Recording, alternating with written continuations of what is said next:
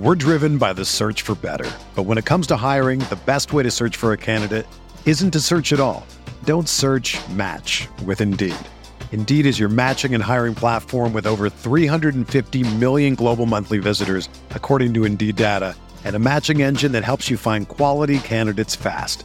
Ditch the busy work. Use Indeed for scheduling, screening, and messaging so you can connect with candidates faster. Leveraging over 140 million qualifications and preferences every day, Indeed's matching engine is constantly learning from your preferences, so the more you use Indeed, the better it gets. Join more than 3.5 million businesses worldwide that use Indeed to hire great talent fast. And listeners of this show will get a $75 sponsored job credit to get your jobs more visibility at Indeed.com/Blue Wire. Just go to Indeed.com/Blue Wire right now and support our show by saying that you heard about Indeed on this podcast. That's Indeed.com/Blue Wire. Terms and conditions apply. Need to hire? You need Indeed. Welcome to the RotoWire Fantasy Baseball Podcast. I'm your host, James Anderson. We are brought to you by WynnBET, as we always are. I'm happy to be joined by a frequent guest, Chris Welsh of In This League and Prospect One. Chris, how you doing? James, what's up, buddy? You can't get enough of me. I love it. I love that the two episodes we did was like the Arizona Fall League preview, and then now we get to like recap it back together. I'm always happy to talk with you. Yeah, now you know how it feels. I know. Because I'm always stealing James. Like anytime I can. Like when we go more than like a month or so without you being on the podcast, like at that point it would almost be like, is everything okay? You know, like, are we good? Like, if I don't hear from you or you don't hear from me, we both are probably like, are we still friends? Are we okay? So that's how much I have you on. The closest to a co-host that I have on that show is you. Well, yeah, I mean, this is a great time to catch up and kind of recap the AFL, sort of put that to bed, and then we can move on to the rest of our off-season work and everything like that. I know excited, by the way. it's a fun time of year. I mean, I really like this time of year for just kind of doing deep dives on guys. I am excited for Thanksgiving dinner tomorrow. I know that's become kind of a hot take, but got some. Ooh, is it hot? It's a hot take to like Thanksgiving. It's a hot take to like Thanksgiving now. Wow. Okay. I mean, I. You know what? You're right. I did see. I saw all the takes on Twitter where everybody jumped on how overrated Thanksgiving is, and now you're kind of yeah. It's kind of a hot take to like it. You know, I'm gonna jump on board with you. I'm a fan of Thanksgiving. I like it because it's a lazy day. There's football. I'm not crazy about the food, but I think it's hilarious. I think I saw the people hating on it. They were talking only about the food with Thanksgiving, talking overrated holiday. That's not the whole thing about the holiday. So I got a quick rant on the food. My theory on the food is that if you don't like Thanksgiving food, and this might offend some people, if you don't like Thanksgiving food, to me, that says more about who's cooking your Thanksgiving dinner than the food itself. Like my wife is a plus cook. My mother-in-law is a double plus cook. My aunt is probably a 55 cook. My mom is more of a sort of below average to fringe average cook. And so I've had really good Thanksgiving dinners. Maybe your mom's like a quad A cook. No, my mom is a sort of high A, like a 23-year-old at high A running like a 30% strikeout rate. So Jesse Franklin. Your mom is Jesse Franklin the fifth. That's what you're saying. Yeah, and okay. No, look, my mom's an amazing mom. She's the best mom in the world. But like I've had kind of very mediocre Thanksgiving dinners, and I've had just elite Thanksgiving dinners where I was filling my plate multiple times and just housing. And to me, I think it's kind of more about a good piece of evidence for this is like everyone's like, well, just give me the mac and cheese. Give me the mac and cheese. Like, of course, mac and cheese is awesome. Anyone can make a good dish of mac and cheese. It's about the only thing I'm really qualified to make at this point. That's same thing. Every Thanksgiving, I make the mac and cheese because anyone can make mac and cheese. The rest of the dishes, collard greens, stuffing, dressing, green bean casserole, sweet potatoes, turkey. Could you imagine trying to make like a casserole? Like I legit, I don't even know like what a casserole is. I don't know the definition. I look at all those dishes and I'm just like, I wouldn't know where to start. It would be a disaster. I would also hate Thanksgiving if I made all that food. Yeah. And so I just, it's fine to say that you maybe are not looking forward to the food that is going to be available at your Thanksgiving, but I promise you, if you have the right person cooking, all those dishes that everyone is crapping on Twitter and everything, they can really sing if the right person's in the kitchen. But that's not why people tuned into this podcast. Are you sure? Are you sure? By the way, do you have a tradition? Do you have any Thanksgiving special tradition? Any of my In This League or Prospect One people, well, maybe not Prospect One because I don't like talk about that there, but I do have one tradition which kind of makes me like Thanksgiving a little bit more. Tradition is I drink White Russians. That's the only time. I don't ever drink those. I'm not even like that's a thing for me. Just for whatever reason, I've done it forever. I get a little bit of vodka, get the Kahlua, get the ice, get a little bit of the milk, and I drink White Russians on Thanksgiving, and it is a holy tradition in the Welsh household, and it kind of makes me like the Thanksgiving a little bit more because I have that tradition. I don't really have a Thanksgiving tradition. I have it's an old Christmas tradition that I haven't kind of followed up on in a while, but my sister and I used to stay up late on Christmas Eve and drink wine and smoke cigs and watch Die Hard, but we haven't done that. That sounds like the best night ever. That sounds like a great tradition. Yeah, we haven't done that in a while, but so let's get into the AFL. And don't at me on Twitter if you think your wife or your mom is an awesome cook and you still don't like Thanksgiving. Just wanted to get that out there. Good point. But I would like it at me if you will join me in drinking White Russians for Thanksgiving. I would like to know that. James, could I count on you? Maybe. I mean, I know I'm asking for you to spend money to do it. Do I even have? I don't think I have the proper ingredients to even make a White Russian. You just need Kahlua, or I think maybe some Bailey, some vodka, ice, and a little bit of milk. That's all you need.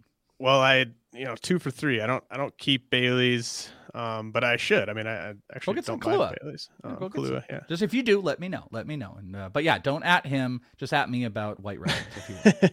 So the Arizona Fall League wrapped up.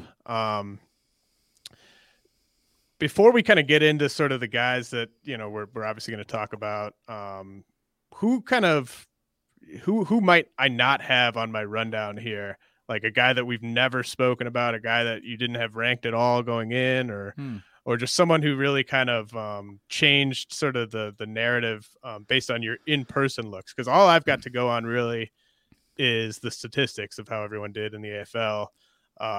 You obviously were in person to see a lot of these guys. What might you have picked up at the park that might not show up on the stat sheet? Okay, I'll give you, and I can't confirm, I'm not looking at your sheet, so I don't know if said player is, but there is one hitter that immediately came to mind that might not be on the list to talk about, and one pitcher that came to mind. The hitter was Logan O'Hoppe with the Philadelphia Phillies, so I don't know if he's on there. He was not a radar guy for me, like, whatsoever coming in. Like, it always happens with the Fall League, and it's kind of hilarious. Like, we're prospect guys, but there are literally thousands of guys, and sometimes, your brain just doesn't process, and I was like, Logan O'Hoppe with the Phillies in 2021, hit 17 homers, 270 batting average. He's a catcher, 106 hits, hit 270, and he was able to do a 3-level move, which I thought was really impressive. He went from A to AA to AAA. He struggled in AAA, but it was only 6 games, and I would mind you, he's 21 years old. So this guy out here is not getting any of the attention because, Bryson Stott is out here, and he was one of the more big, impressive power bats in this league. He's a big-bodied guy, and the Arizona Fall League has churned out so many impressive, not on the radar catchers. At least I believe that we're not on the radar when they come in. Like, remember when Sean Murphy was here? Sean Murphy just wasn't like a massive name or anything like that. Kinsner was out here. They've always got these guys, and you've got a league that had, Gabriel Moreno was already out here, Corey Lee, at one time Shane Langoliers. So O'Hoppe was just on nobody's mind. And from a personal note, by the way, he was one of the most likable players. If you were to ask me a question, who are the two most just like friendly, likable players? Juan Yepez is number one. He was the most personality. But Ohapi had this thing where every single at bat, he would come up and he would introduce himself to the people right there. He would talk to the people, and he would talk throughout. And I have this video, and I forgot to share it on Prospect One. And sorry, I'm pontificating a little bit, but there were these two guys next to me, just these, fans, and they were talking about the overall prospects. And they go, and Bryson Stott is up to bat, and they go, that Bryson Stott right there, 97 on Baseball America, top prospects. And and I'm in the front row, as I do with my videos, and Ohapi is standing, ready to get up. And Ohapi hears them, amazingly, turns around, and I have this on video, and goes, it's not high enough. It's not even close to high enough. So I just want you to process. This is in-game. Stott is at bat. Ohapi is ready to get in, and Ohapi is standing there, and he starts commenting to the people about Bryson Stott. I just thought it was a personality thing that I loved about him. But when you get to the stat perspective, Ohapi had a pretty good run, 299 batting average out here, and over 400 OBP, just under 900 OPS. He hit 3 homers, had more walks than strikeouts, 21 walks to 15 strikeouts, and blows your mind, he stole 3 bases while he was here. He stole 6 in the regular season. So if you put him around 450 at bats in 2021, this catcher, this 6'2", they list him at 185, probably closer to 200 catcher, stole 9 bases and hit 20 homers combined. And he's only 21 years old. Logan Ohapi is someone that should be on people's radars, especially with the potential advent of a DH. The guy can hit. He's got a good swing, huge power, walk more than struck out, and a very underrated prospect who is not on my radar coming in. Yeah, Ohapi and teammate Bryson Stott had the 2 best K to walks in the AFL. Yep. So that's interesting. I'm glad you mentioned him, because I was not going to bring him up, but that's a good one. I mean, if people want to go back and listen, you and I did the preview episode. It was actually quite prescient in many respects. You had the Bryson Stott call. We were talking about potential best hitters in the league, and he was kind of your guy. And he did not disappoint.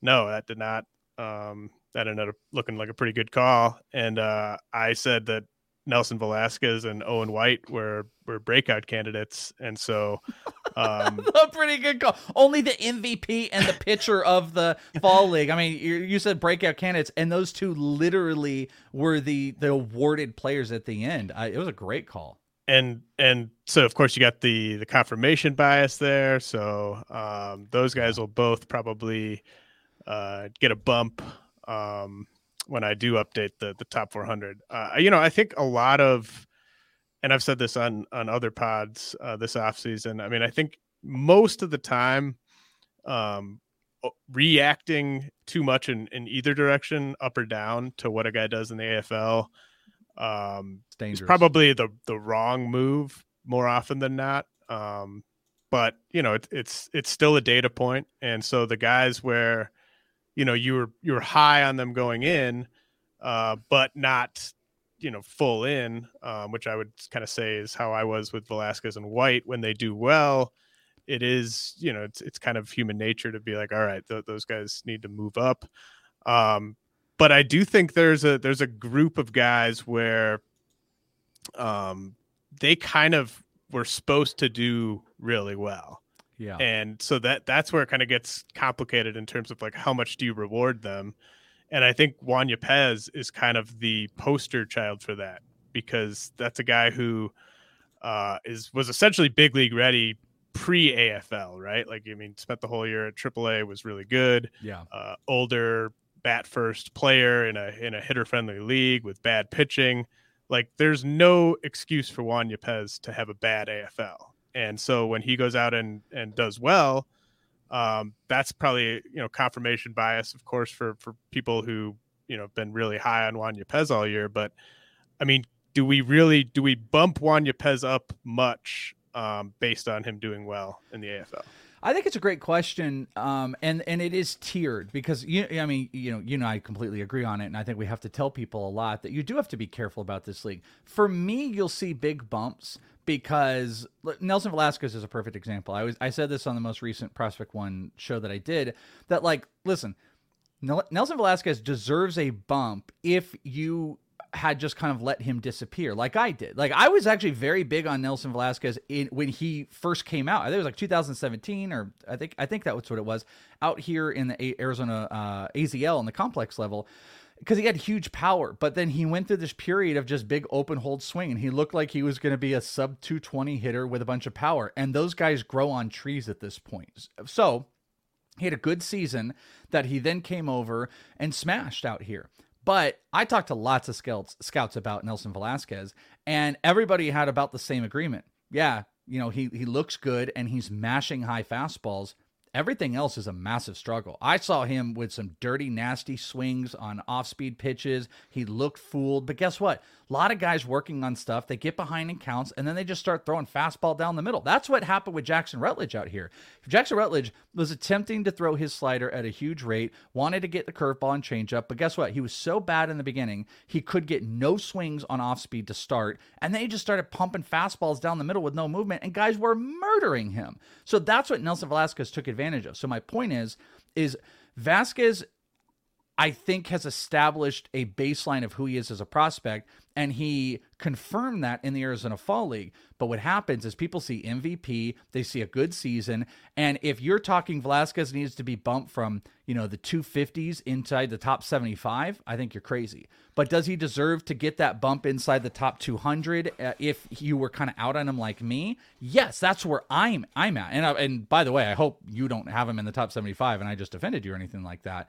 But I think that's where we're overzealous in the AFL, if I'm answering your question. So same thing with Yepez. If Yepez you weren't really in on, I jumped in kind of late into the season in on him, and I think the AFL helped me confirm the beliefs I have in him, but his performance didn't warrant the jump into the top 100. So when we talk about the jump, I mentally, and you tell me if I'm wrong, James, I mentally think of that rank jump of inside the top 100 with people. I gave some drastic jumps, but guys like Yepez and guys like Nelson Velasquez did not jump inside my top 100. If that's what we're talking about, the AFL bump, I think they just confirmed some stuff, especially me, like visually in person. Yeah, I had Nelson Velasquez 276 before the AFL. And so, like, to me, I'm probably going to bump him roughly 100 spots. I think you're dead on with what you're talking about. So, but I think that actually still could be. Now the problem is, like, it's easy to say sell high on Nelson Velasquez. Well, he's probably unrostered in 90% of dynasty leagues. Yep. So it's more of a where do you take him in your first year player draft thing. But for those who do have him, this would be a nice time to try to cash him out, I think. Totally agree. You have Nelson Velasquez. I mean, jump on you, but like, you have Nelson Velasquez coming off of an MVP AFL and a solid season.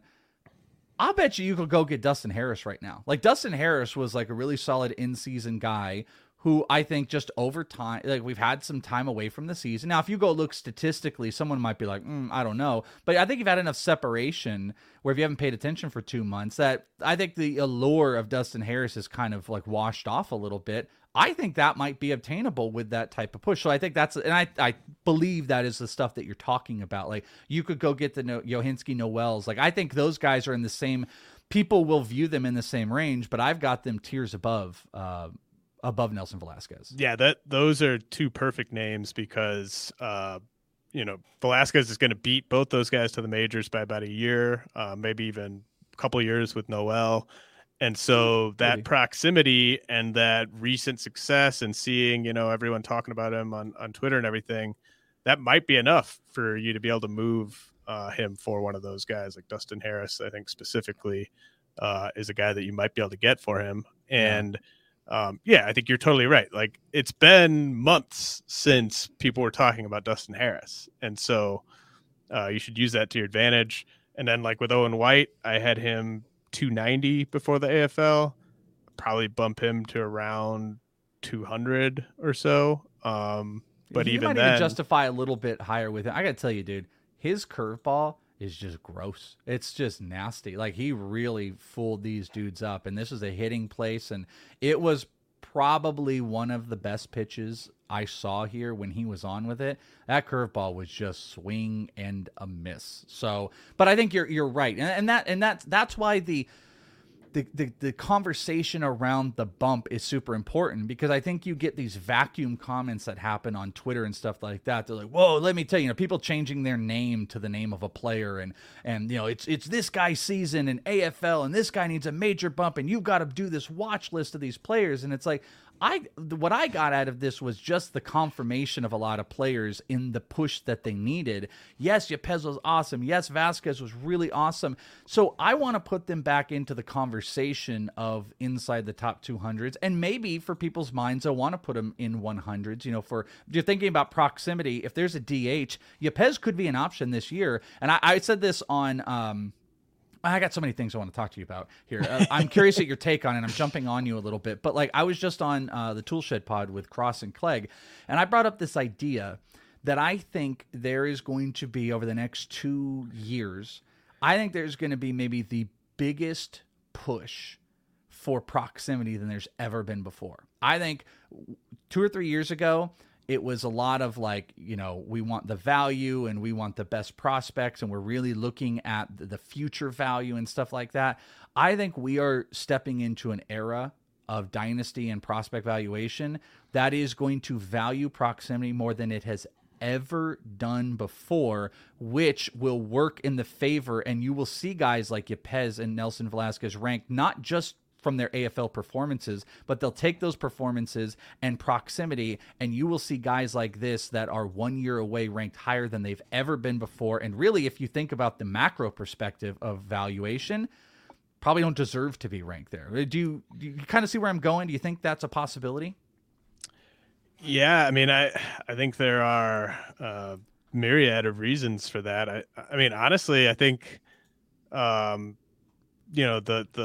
labor issues and even just like COVID and just sort of the way the world is right now, I think people are sort of feeling their own mortality a little bit, and people aren't necessarily looking at I'm going to try to win my dynasty league in 3 years, it's kind of I'm ready. Let's go. And I'm not saying it's a bad thing. I call them the proximity bros. And it's not a bad thing, because there's a lot of inherent value in it, especially with the type of dynasty player that you are. If you are if you're a mover and shaker and you can make trades and stuff like that, having those, and you're a good drafter and you pay attention and you listen to shows like this and my show and stuff, you can take the proximity guys, you can take a risk on the value, and then you can swing trades to get young guys again, or you can jump back.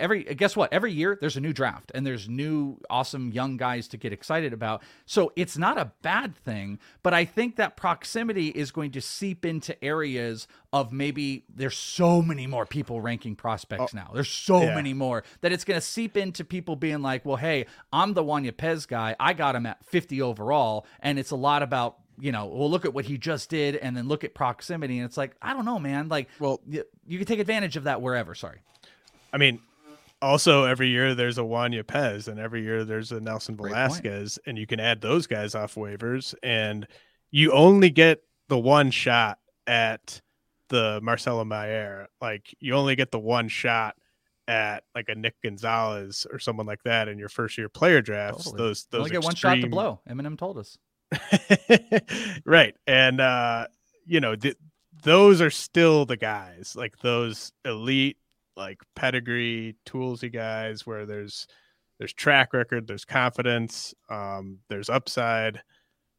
That's still where you should be focused. If I don't have Juan Yepez anywhere, so it's easy for me to say, but I mean, I would be shopping him all off season. I'd be trying to trade him for any guy that's in my top 75. I mean, he could do well, but also the thing with guys like Juan Yepez is say he does get a shot as the DH for the Cardinals fairly early in the season. If we get to June 1st and Juan Yepez is hitting 230 with a 28% strikeout rate, and he's starting to lose out on playing time, guess what? He basically has zero dynasty league value at that point. Because he has no defensive value. He really is not, unfortunately, he's one of the most likable players I've ever been around in my life, by the way. He is so likable and full of energy and loves baseball and is good with baseball, but there's not a really good defensive home. He can get a little free swinging. He's got an awesome, big, power-built offensive swing, and he's got huge power. And he also showed the ability to hit opposite field. It was on, if you were here, by the way, you would see it. Michael Kaplan at Prospects 1500, who became like a buddy, he was here the whole time.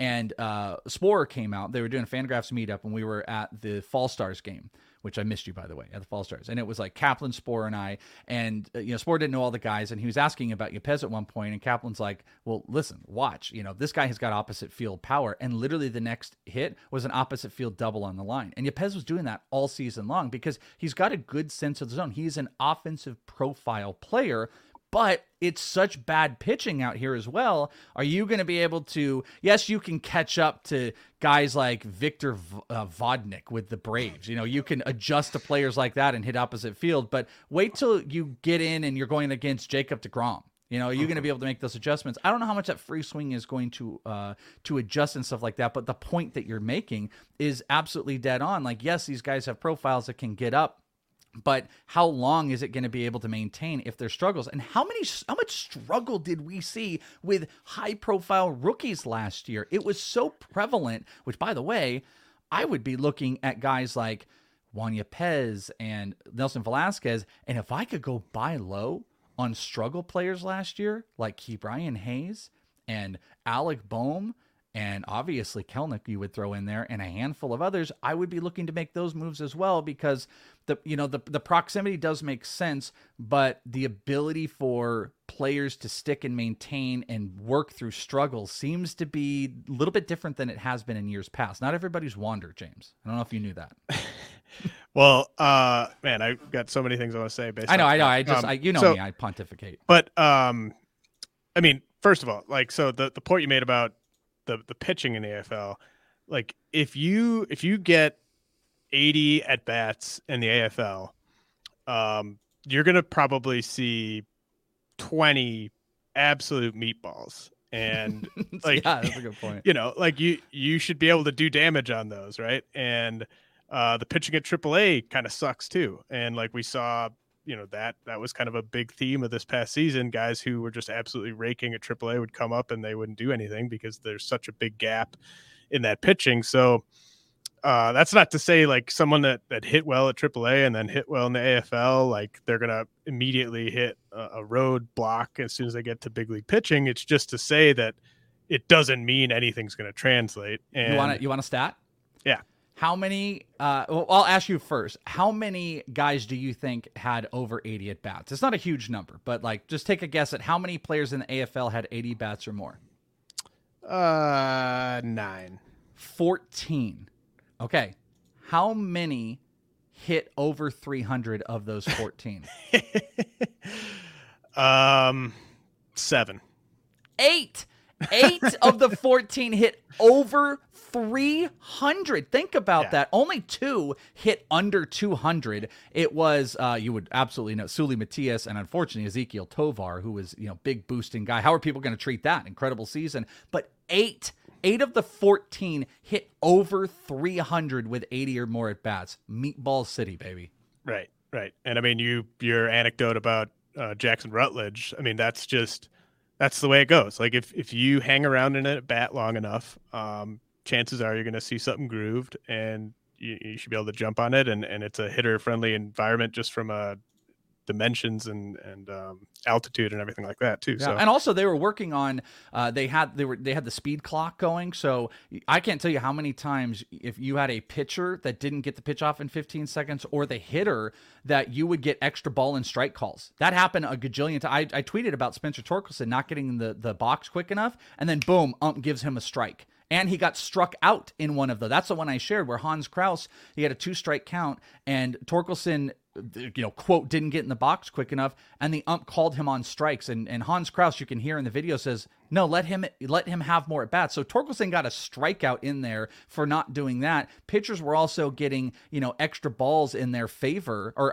against them because they didn't get to the pitch quick enough. So then you guys get behind in counts. Just pointing out, we could go on and on about it. Like, it's just a weird place that you can't read every little thing in, but sometimes people do, because what do we have to talk about with baseball on the off season?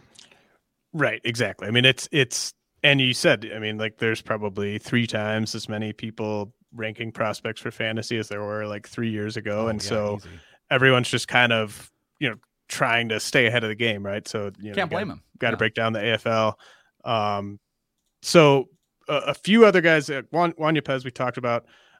We talked a little bit about Bryson Stott, but Tristan Casas and Nolan Gorman. I mean, those guys we talked about before the league as guys who could be the best hitters out there. Yeah.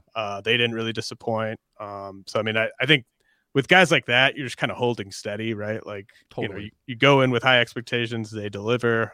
That's that basically. Like, I don't think I moved Nick Gonzalez one spot in my ranks. I've always been the high guy, Nick Gonzalez, in that area. And he just he did exactly what I expected him to. He did what I wanted him to.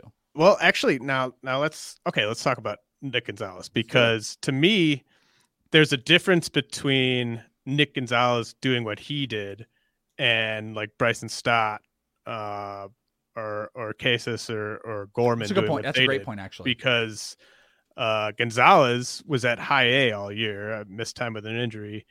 Those guys all got to AAA and had success at AAA. And so Gonzalez, to me, he was a guy that we mentioned in that sort of, long shot best hitter in the league, because we knew the skill, we knew the talent, and we both think he's going to be a really good big leaguer at some point. But this isn't a guy who's going to debut in June of next year. I mean, he might debut in June of 2023. So the fact that Nick Gonzalez went out and did what he did, to me, I am probably going to give him a bit of a bump. But where did you have him? Let me see. So I had him 21 before the AFL. So where do you think, like, you're going to put him in the mid-teens? Well,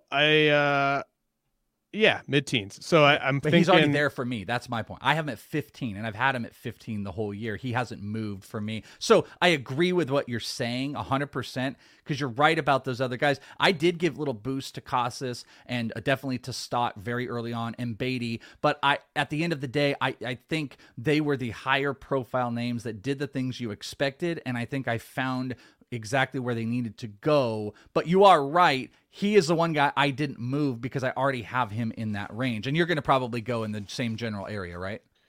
Yeah. And I'm actually going to move him ahead of a guy who I had kind of in the range you had, Gonzalez, and that's Marco Luciano. Now, we just got done talking about how easy it is to put up good numbers in the AFL, and Luciano was a guy that I expected to struggle out there. And if all you did was watch Marco Luciano, like watch for his name on Twitter, you might think that he had like a 900 OPS out there. Really? Because early on he was struggle bus city. Well, all I saw was just every time he did anything good at all, even like a loud out, I would see a video of it.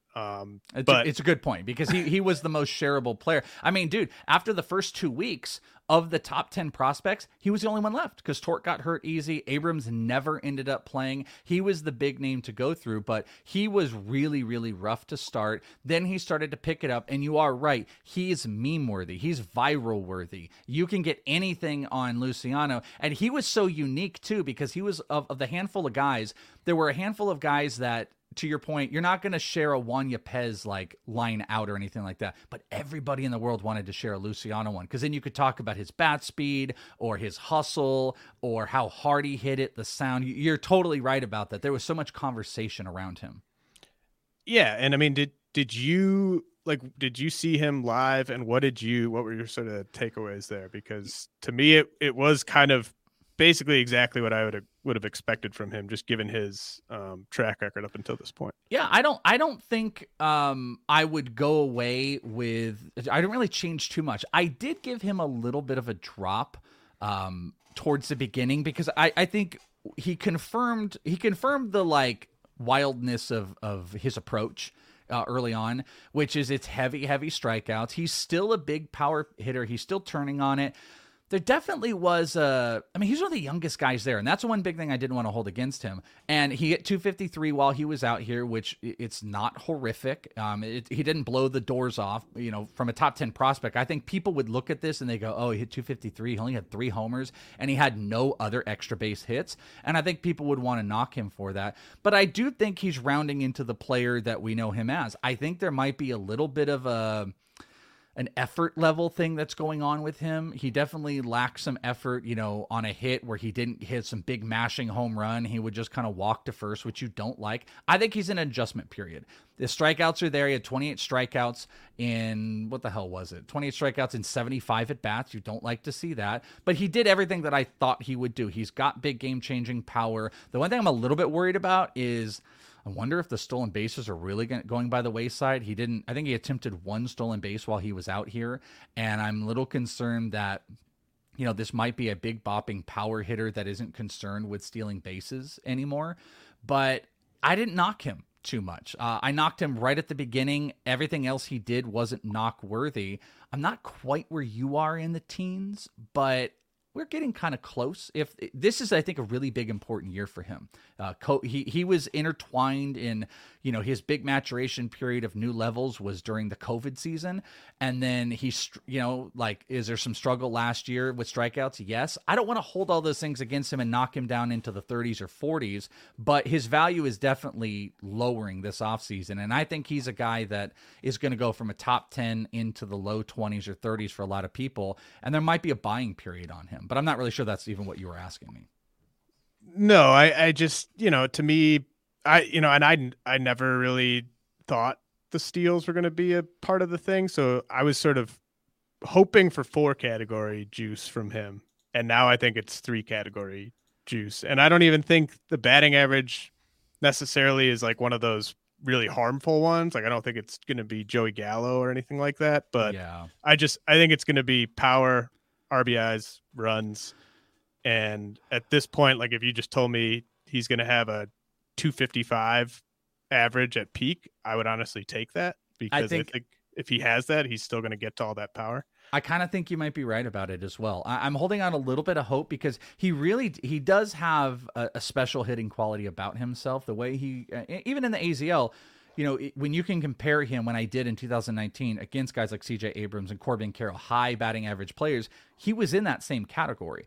But I don't know if he is going to mature and transition like those other guys at this point. Like this is a period of time where you really start to see who this hitter is going to become and how are they going to adjust. San Francisco is a great place to put him in the right direction. I just think they really need to start stepping on the gas and, making those changes. But you have such a massive 18 months that he just experienced between no minor league season with COVID, full season, and then being one of the youngest players in the AFL.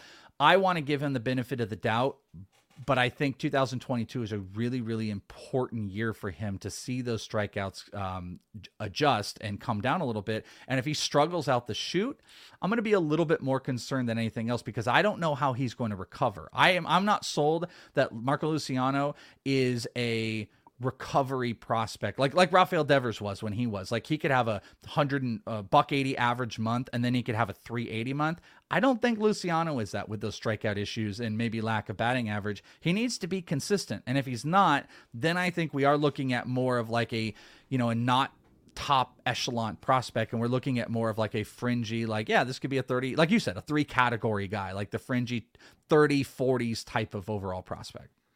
So 3 other guys along with Luciano who I didn't think would do well, and they did not do well.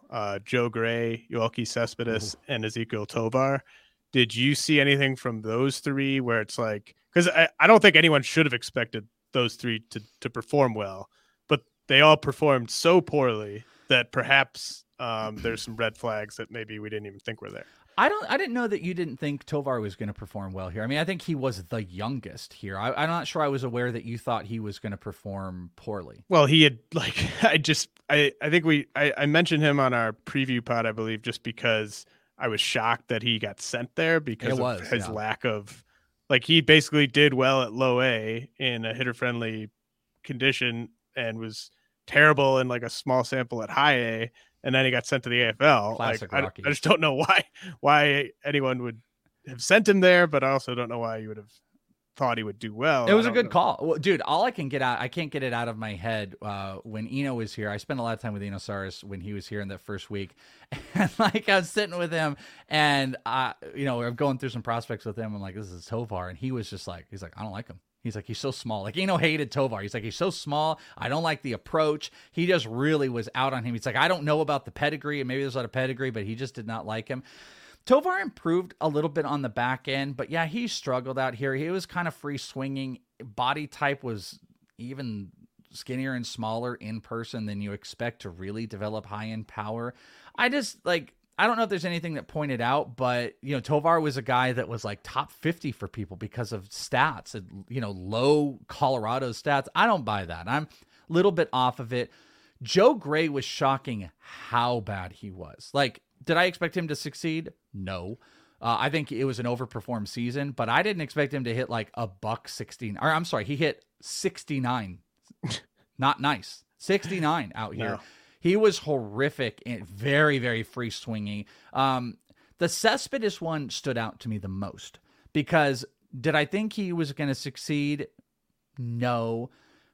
But did I think he was going to struggle at his level? This is an older, experienced Cuban player that moved a couple levels, that this is the competitive place where he should be able to have some type of thriving, and it was the exact opposite. He was back to his old tricks. One of the worst walk to strikeout ratios, over 20 Ks, no walks whatsoever, big open swing, and he got moved to hitting 9th in the batting order in the AFL out here. That's not what you want for him. I'm very worried about it. I like physically, it's a big body power swing, but all those worries that you heard right when he came up, he's just swinging at everything, he's not hitting off speed, it was prevalent. And like Joey Weimer killed as a older low A guy. Like, I'm always critical of like 23, 24-year-olds who just destroy at low A levels. It's like, okay, cool, let's see it do a little bit more. He murdered out here as well. He just extended it over here, and his weird, approach and movement and all that type of stuff, he made it work out here. Cespedes didn't. And Cespedes got exposed left and right with really bad pitching. So of the three that you pointed out, Cespedes is my biggest worry because I had high hopes that he might be able to establish some value out here, and he just continued to struggle. There's another guy I want to talk about with you that struggled, but this is one who should not have struggled, I don't think, at this level. Who? Pedro Leon. Like, I'm saying Cespedes struggled at a level that he should not have, and he's the one I'm going to point out. Pedro Leon was another one of those that I had the high hopes for. I had high hopes for Cespedes at his age and being out here that he could have some success, and Leon was the other one that how close he was, that in the year that, you just experienced, I had high hopes that he didn't struggle at Cespedes level, but he really was a struggle for me at the end with how bad his approach was in every single at bat. Well, see, when we talked about it before the AFL, I thought we both, I didn't know what to expect of him really. And I didn't either. We mentioned him, I think, with like CJ Abrams, of just guys where, like, coming back from injury, he obviously like was playing really well in the middle of the summer. Then he got hurt and he did not perform after coming back.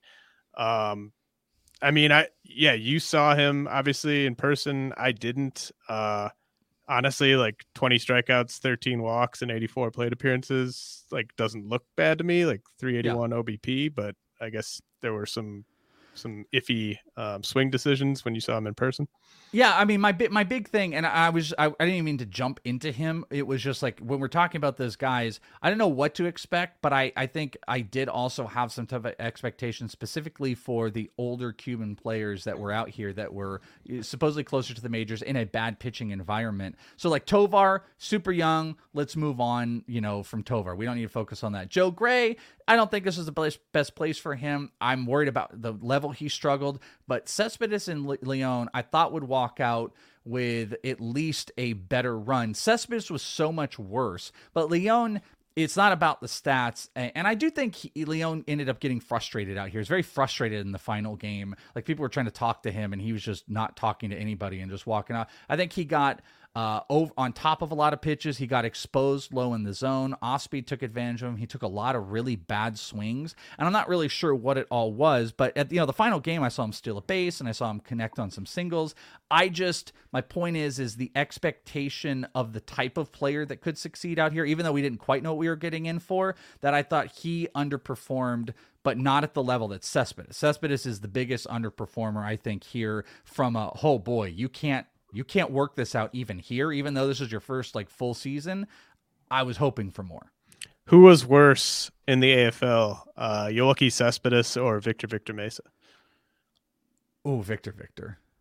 Victor is one of the. You saw it firsthand. It was one of the worst AFL hyped type of guy performances of all time. Now, I mean, with him, he had such a terrible year before that it's not like anyone was thinking, oh man, I can't wait to see Victor Mesa. He's probably gonna rake. But it's a hitter friendly environment. Yeah. Again, these are older guys. When you get these older guys that come here, you need them to succeed. I'm not going to hold stuff too much against Tovar. I'm not going to hold stuff against guys like Luciano when Perdomo was here, even though he kept hitting. The younger guys, it's not the big thing. It's the older guys that come out here and, okay, if they hit 200 or something, you're right. Leon, are we going to hold that much? I was worried about the intangible stuff with Leon after seeing him in person, but statistically it wasn't. But guys like Victor and Cespedes, those were bad. Those are bad. Well, I'm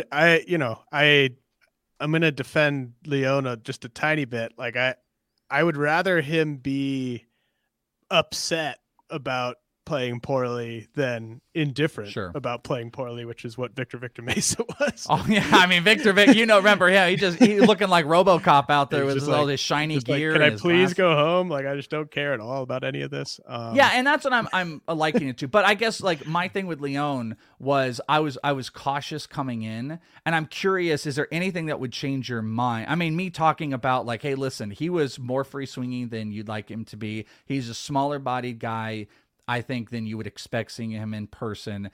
His arm, by the way, had one of the worst throws I've seen in a long time in the outfield out there. But I also think he got in his head and got frustrated, and he carried it throughout. Is there anything with how aggressive you are? Because I was built in cautious with him. I cautiously ranked him. And so I'm not moving him, even though I think if you ask anyone that was out here for an extended period of time, Leon did not impress. I don't have a lot of movement for him because I was built in cautious. Is there anything for you where, you hear me kind of talk about some of the free stuff? Maybe you'll talk to a few of the other guys that saw him. You see statistically that it wasn't anything incredible. Are you going to come off a little bit, or are you going to excuse the AFL for him because of, the things that we know? So basically the exact same thing with Leon as with Luciano, where I'm not looking at what they did in the AFL and being I have to drop you because of how you performed in the AFL, but I am going to move guys above them. It's going to be more of why did Leon drop 8 spots in your rankings? And it'll just be because I moved. You were excited about some other guys, whoever. I mean, I might move Marcelo Meyer over him. I might move George Valera over him. Yes. But I'm not going to move I'm not going to move Michael Harris over him or Edward Perez or Reggie Preciado or Austin Martin over him. Because to me, those guys haven't I haven't thought differently about those guys in a few months. And like this was an opportunity for Leon to climb inside my top 20. But I don't think he was bad enough to fall outside my top like 35, really. I think something that I take away with him was this was an opportunity for him to thrive in a way that would push the Astros to be like, we got this. If Correa's gone, we can throw him in at shortstop, or we're going to throw him in. He's a day one guy. I don't think he did that. He showed off kind of a poorish arm as far as I saw him, and he looked a bit overmatched here that I think it could be the catalyst to the Astros not feeling confident enough to throw something his way right away.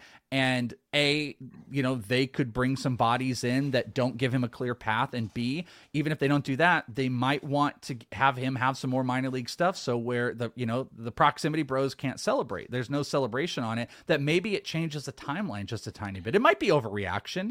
I was very hyper focused on him. It might be an overreaction, but I think those are possibilities that now occur with him that change his timeline a little bit. I mean, I think, I on the podcast I did with Eric Cross a couple of weeks ago, I said I thought Jeremy Pena would get the first crack if they don't bring anyone in. Ooh, yeah. I like that take. I just don't think they are not going to rush Leon to the majors at all. Like, if he forces his way into that mix, they'd love to have him in there. But the worst thing they could do is bring him to the majors when he's not ready, and then have it get into kind of like a mental thing. But I also think, with anytime like you were lower on Leon, you were more kind of cautious, right? Yeah. Cautious is my word for it. And so, it kind of depends on what your priors are on a guy, right? Like, I didn't see enough to come off of him, and you didn't see enough to get on him, right? Like, I wasn't valuing proximity enough. The only thing I want to throw in, like, I think there is something that should be considered and should be given for value of proximity, and I wasn't giving him the extra proximity boost. I want to point that out. So I acknowledge that, and my cautiousness had him lower probably than I would say most people. Okay, so let's just cover some of these top pitchers really quick. Absolutely. Roansy Contreras, Landon Knack, Cole Henry. We discussed all three as having a chance to be the best pitcher in the league. Did you see all three? Who was the first one? Contreras.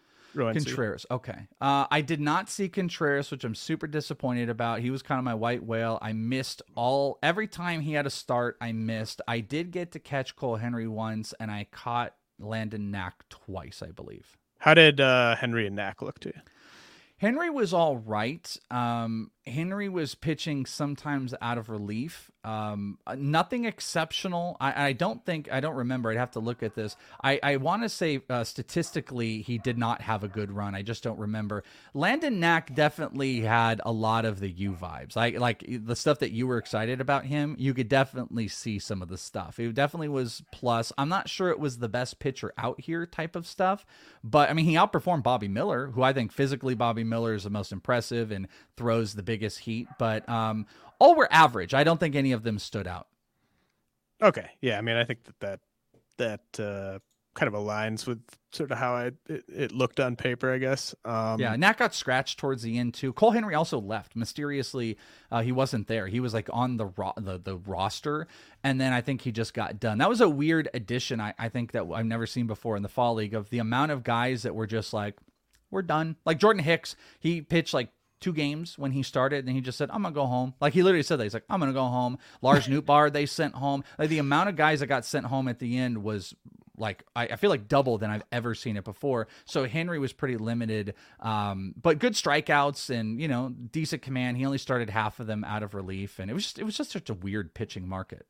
All right, we got to head to a quick message from our sponsors, but when we come back, I'm going to ask Welsh about Austin Wells and JJ Bleday. We're driven by the search for better, but when it comes to hiring, the best way to search for a candidate isn't to search at all. Don't search, match with Indeed. Indeed is your matching and hiring platform with over 350 million global monthly visitors, according to Indeed data, and a matching engine that helps you find quality candidates fast. Ditch the busy work. Use Indeed for scheduling, screening, and messaging so you can connect with candidates faster. Leveraging over 140 million qualifications and preferences every day, Indeed's matching engine is constantly learning from your preferences, so the more you use Indeed, the better it gets.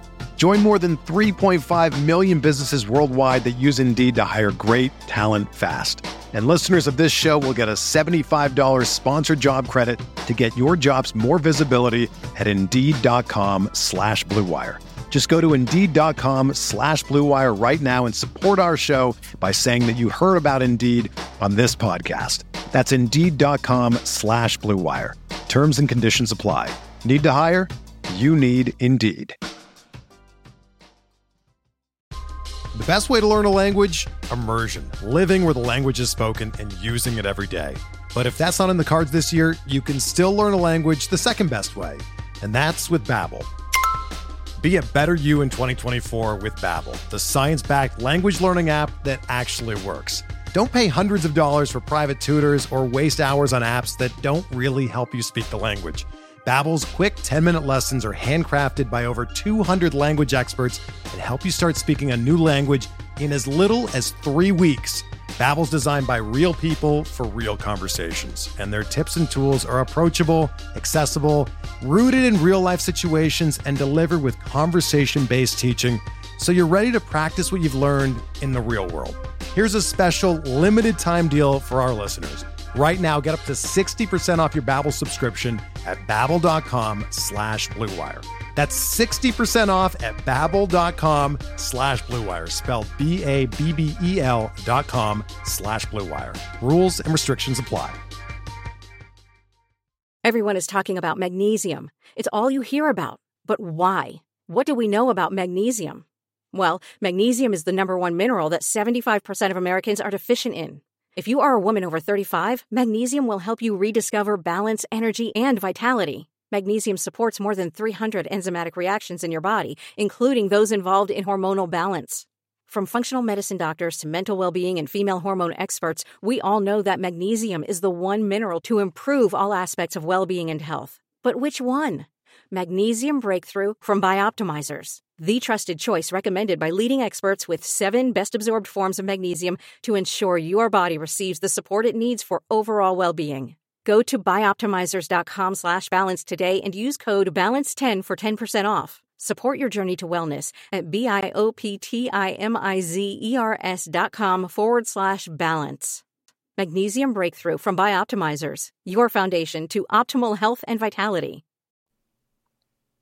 If there's one thing we appreciate here at RotoWire, it's making good decisions, and even more so, making the right decision.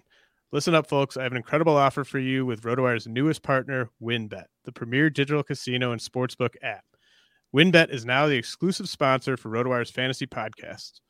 WynnBET brings you all the latest action with a user-friendly interface, moneyline bets, boosted parlays, over-unders, round robins, live betting, and so much more are at your fingertips. Want a break from sports betting? Head into WynnBET's digital casino and take a spin on roulette, double down in blackjack, slam the slots, or try your hand at baccarat. WynnBET is currently available in 6 states: Colorado, Indiana, Michigan, New Jersey, Tennessee, and Virginia, while rapidly expanding. At WynnBET, the possibilities are limitless. WynnBET is currently offering all RotoWire listeners a risk-free bet up to $500 on your first wager. Download WynnBET now. That's WYNNBET. WynnBET, the exclusive partner for RotoWire's fantasy podcast. All right, Welsh. Austin Wells or Gabriel Moreno, who had the more impressive fall? Ooh, I'm going to go Gabriel Moreno.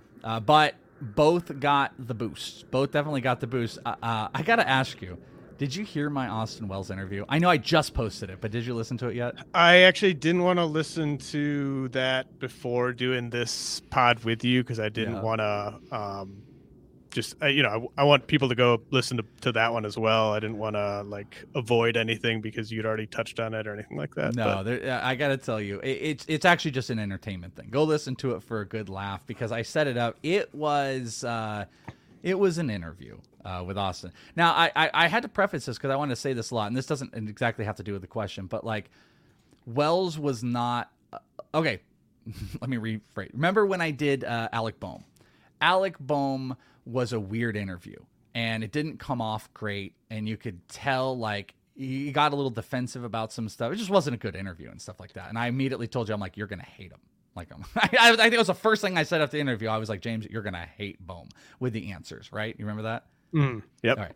So Wells, not a bad guy, and didn't say stuff that you're not going to like, you're going to dislike about him, but was maybe the most disinterested a player has ever been in doing an interview with me. And again, he wasn't dismissive of me. Like I've talked about, I did an interview with Jared Kelnick, which rubbed me the wrong way. He's a nice guy. I actually like him. He gave great answers, but the minute the interview started, he wouldn't look at me.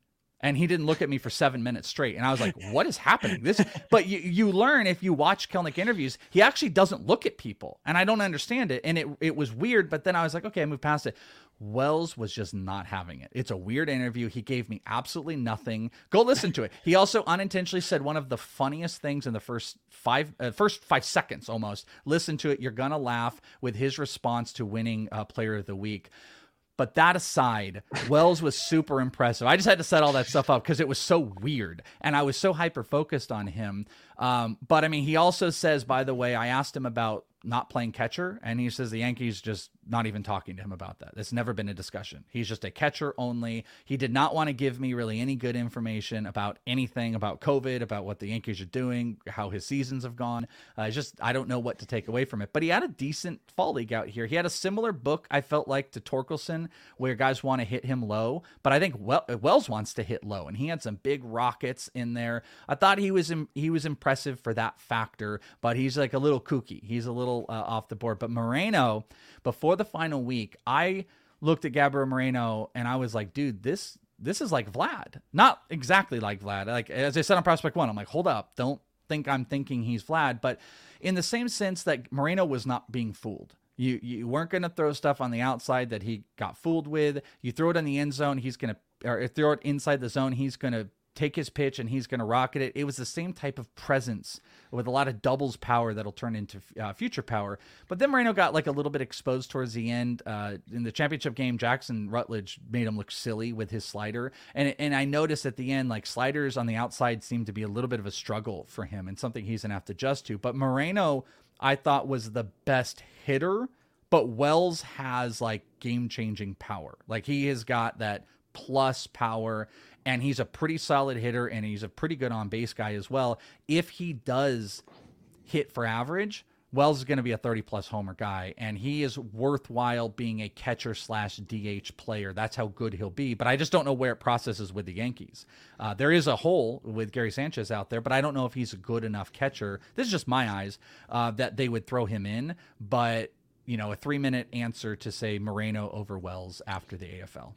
Yeah, and that was kind of a tongue-in-cheek question. I think everyone would say Moreno, but you think so? Isn't he? Wells's power is something else, dude. I mean, it really is. Well, I'm not like, obviously, I like Wells. Wells. Moreno's, people have him as like a top 10 real life prospect and stuff. I guess that's true. Yeah, they really do love him. Yeah, I guess it was tongue in cheek. I've just been dying. Like, I sat on that Wells interview for like a couple weeks, and I was like, boy, when I release it, it's gonna be. I'm dying to get like the people I respect, their take on what he gave me, because I'm not sure if my interview skills this AFL were like 80 grade, just because I had been 2 years of not being around guys in person, and because I'll adjust on the fly with players and try to ask them new questions, but it was a rough one where I had the questions set in my head, and I was like, boy, there's nowhere for me to go with any of this stuff. But he's an interesting dude who I think goes to the beat of his own drum, but he's a solid hitter. Moreno, impressive, both of those guys. And Moreno definitely has the defensive edge, and Moreno is actually almost a year younger than Wells, even though Moreno has much more upper level experience than Wells. I'll tell you though. Oh, yeah, sorry, go ahead. Do you think we see Moreno this year or next year? I actually am going to lean next year, because it's something that was so prevalent, and I always think it's kind of funny to me about scouting. I mean, I'm not a scout, there's such smart people that are scouts, but scouting also gets very hyper focused, and maybe that's why I would never be a scout, and I'm just better suited, like, rambling and stuff. Is like Moreno is so impressive. he was throwing out guys, makes such great contact, showing off power, even experimenting a little over at third base in some practice sessions and stuff. Like, there's everything to like. You hear people unanimously say he's the best Toronto Blue Jays prospect and stuff.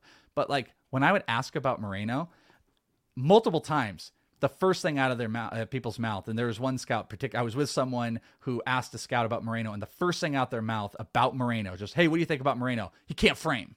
And like, they would hyper focus on how he can't frame. So there seems to be a scouting book on him right now that he's not a good framer. And if that's the case, that's going to be something that would hold him back from taking over that gig, especially in a hyper focused win team. Now, if you've got a spot at DH, they could bring him up. They could let him, work it out at the major. But I don't think he's handed a catcher's gig this year. So I think it's more of a possibility of 2023. But I'm still not sure he's handed that, because that seems to be this hyper scout focus on him being a subpar framer. Everything else, to me, looks fantastic, though. So Curtis Mead, he was another guy that we mentioned, or at least I mentioned as like a potential long shot best hitter in the AFL. Yeah. But kind of along the same lines of Nick Gonzalez, where, younger guy that hasn't had much upper level experience. So this was a bit of a test for him. It's not like he was at AAA all year. What did you think of Curtis Mead? Yeah, he's in, I guess this is the official plug. If you want to listen to my last Prospect One episode, I have interviews with Nick Gonzalez, Austin Wells, and I played part of my Curtis Mead interview because the poorest interview I've ever done was with Curtis Mead, and he's the nicest guy. He's super easy to talk to, young kid. It's pretty funny. I'll go back sometime and play some, of the outtakes of some of the bad stuff in there, but I do have about 3.5 minutes of the interview. He is fascinating too. During the COVID time, when guys are playing at alt camps, he was playing professional competitive baseball in Australia. Like, that's where he was. And I think that really helped him. He talked about that with me, that he thought that was a huge boost for him to be able to be competitively playing during this period of time. And I thought he was so impressive on his approach. I think he had 18 straight hits in games, 18 games with a hit, which was like an AFL record or one of the top records. Power, speed. He doesn't seem phased. I also asked him about what the Rays are doing with him, because we think of like, hey, Rays, this is a great organization. And he said nothing. He's like, they're just letting him go. So everything you saw from Curtis Mead was Curtis Mead. This young kid who, had been signed out by the Phillies, had just signed him. He was playing in Australia. He came over, and this was his natural ability coming into play, and he did that in the fall league as well. I thought it was a great test. He was top 10 in hits in the AFL. I believe he was tied with Juan Yepez with 26. He had 3 homers, stole a couple bases, didn't strike out. He struck out less than, he only had 13 strikeouts and 83 at bats. So, I was going to say less than 15 and 80 plus, hit over 300. I think this is a true Rays player who can play across the field. He's got power speed combo. He likes to run. He's got some of that pure power in there. And the Rays are not even touching him yet. The Rays haven't even got their hands on making any changes. So I think the future's bright for him. He's a great buy low right now. Yeah, just natural hitter. My only concern with him is just, is he ever, like, how many years down the road are we talking until Curtis Mead's getting 550 plate appearances in a season? It's at least 3. So that's the thing that sucks about like being a Rays prospect. If you're in that like second, third, fourth tier of a position player prospect, like, when are you gonna, like, if they can't find any playing time for Josh Lowe or Vidal Brujan, Curtis Mead's, like you said, 3 years probably. But he also could be, it's not uncommon for teams to send prospects out to create trade value. You could maybe look at it like, he wasn't an original Rays guy and they're not touching him. They're not really, there's not big communication. He had a great year. You send him out to the fall league. All the scouts are there. He might be a trade piece. I hate to say it, like, I don't mean it like this, because Mead is so likable and such a nice guy and a really good athlete, but like, there's a lot of Curtis Mead type of players out there, and the Rays may not feel like, they have to hold this guy to build. But if anything, he had such a great AFL. He has great underlining stats. He's the perfect trade chip. He's the perfect guy you go and trade when you just spent $200+ million on the future of your team, when you don't spend money and you need to start moving some prospects for some controllable assets now, Curtis Mead is the guy. So if you get him to a new organization, maybe that timeline moves up a little bit, because he really is a really solid player that is almost seems like he's untouched by a lot of like American coaching and maybe analytics and stuff like that. Yeah, I mean, there's probably 10 teams if Mead got traded to that I would give him 10 spot bump. Go to my Diamondbacks or something like that. Like, you might come up in September, to be honest with you. Yeah, the Diamondbacks would be one of those teams for sure. Yeah, sure. So when we did that preview pod, probably the thing that I was most wrong about was that I had low expectations for JJ Bleday. Yes. But of course, even though I had low expectations, like, nothing's going to surprise us in terms of any hitter going to the AFL and performing well. Are we? I just don't like. I feel like this is a trap. I love where you're going with this. I'm so with you. Like, just ask it, because look, there's a lot of people who really want JJ Bleday to happen, and the Marlins, dude, the Marlins sent out a film crew. It's like the third week to do a day in the life of JJ Bleday. And Jeter came out. He was outside of Sloan. They got Jeter out there, and they had an entire film crew of the life of JJ Bleday, which you'll see in 2022. So yes, everybody, the Marlins specifically, want JJ Bleday to happen. Yeah. So I guess it's just, you've got that big junior year at Vanderbilt. Yep. And you've got this big showing in the AFL. And in between, you've just got a lot of blah. There's some blah. And so where does that leave us on JJ Bleday in terms of where he fits into a top 400 or top 500? Because before the AFL, I had him. Oh, man. Scrolling. How far down did you put it? I will tell you this while you're looking. I also pushed him outside my top 100 far before the AFL started up. So I had him at 190 coming into the AFL. That's a little bit lower than me. Now, I think that was maybe a bit of an overreaction to bump him that low. Yeah, he made you mad. Or I made him mad. I made him. And he made you mad coming into the AFL, and then he saw your rank, and he's like, "Screw this James guy. I'm gonna." Well, I don't have any. It's not like I haven't been like touting JJ Bleday a ton or anything. Dude, I think we've just been talking about JJ Bleday. It was so bad this past year and so disappointing that I think we all just said, "Oh, I guess this is if he's going to be this sub 220 hitter, we don't have a lot of room for him, regardless of proximity." Yeah, and time is not on his side. I mean, he's 24. There's going to be some competition in that outfield in the coming years. And Chris Blessing came on the pod about a month ago and said that he thought Cameron Misner looked better than JJ Bleday. And I mean, that's just one guy in that outfield. I mean, Misner also led the AFL in strikeouts. I just throw that out, but he also was second homers, 7 homers, 30. He had the most strikeouts with Nelson Velasquez as well. So do you think Bleday, did he play his way back into the top 100? Yeah, he did. I'm gonna fall for it. I got to be honest with you. The approach looked really. His swing is like just beautiful. It's a gorgeous swing. The pitching was bad, which it does worry me because it's like, man, you throw some of those meatballs. JJ does not miss on meatballs, but he also took advantage of some pretty good pitching. He was just consistent. Like where I saw Velasquez have a couple games where it was just swinging through his boots at pitches that he had no business swinging at and stuff like that. It just didn't see that from Bleday. He didn't get fooled a lot.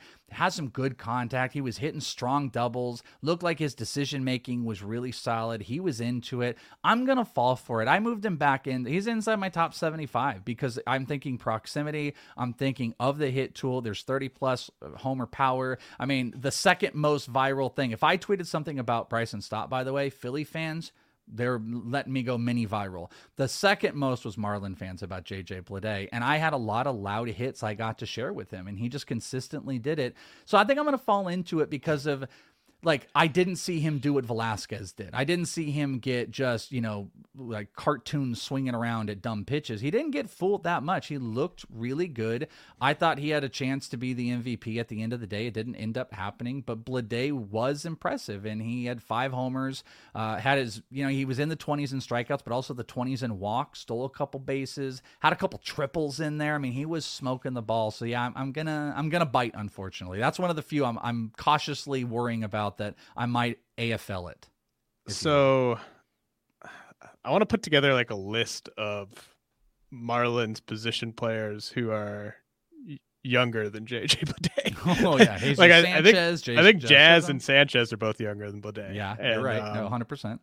And Bleday was the 4th overall pick out of the SEC.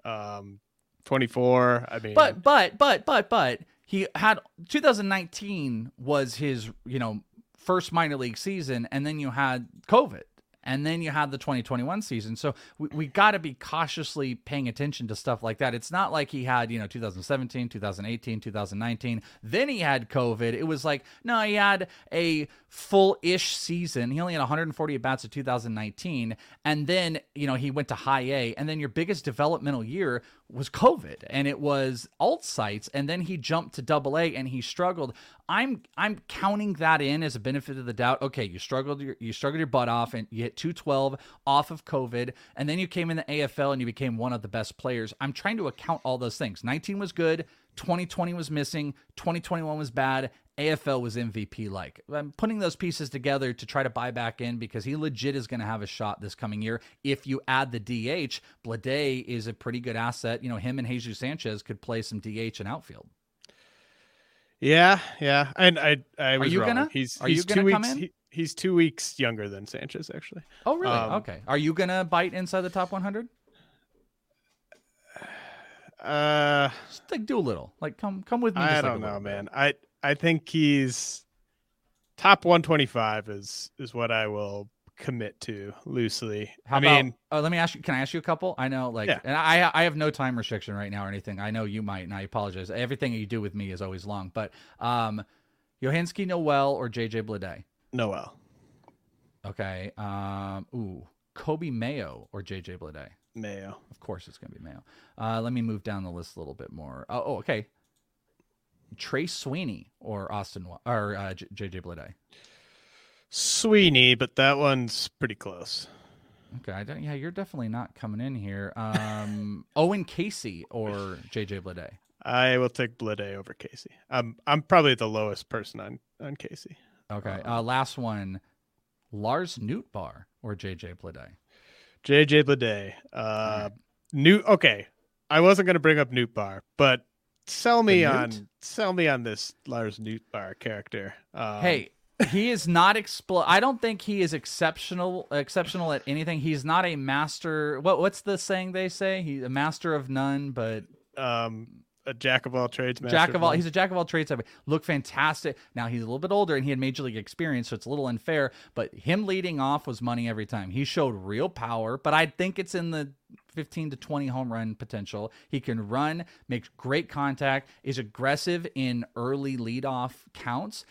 So I liked him a lot. I think there's a couple things that you have to monitor with him. It's like, where is he going to play with the Cardinals? Because proximity has to come into play, but he had major league experience in a place that had no major league experience. I think it was the only one out here with like actual major league experience. So you're trying to acknowledge that, but he looked like one of the best hitters, not power hitters, not stolen base guys. He was the best leadoff hitter in the AFL.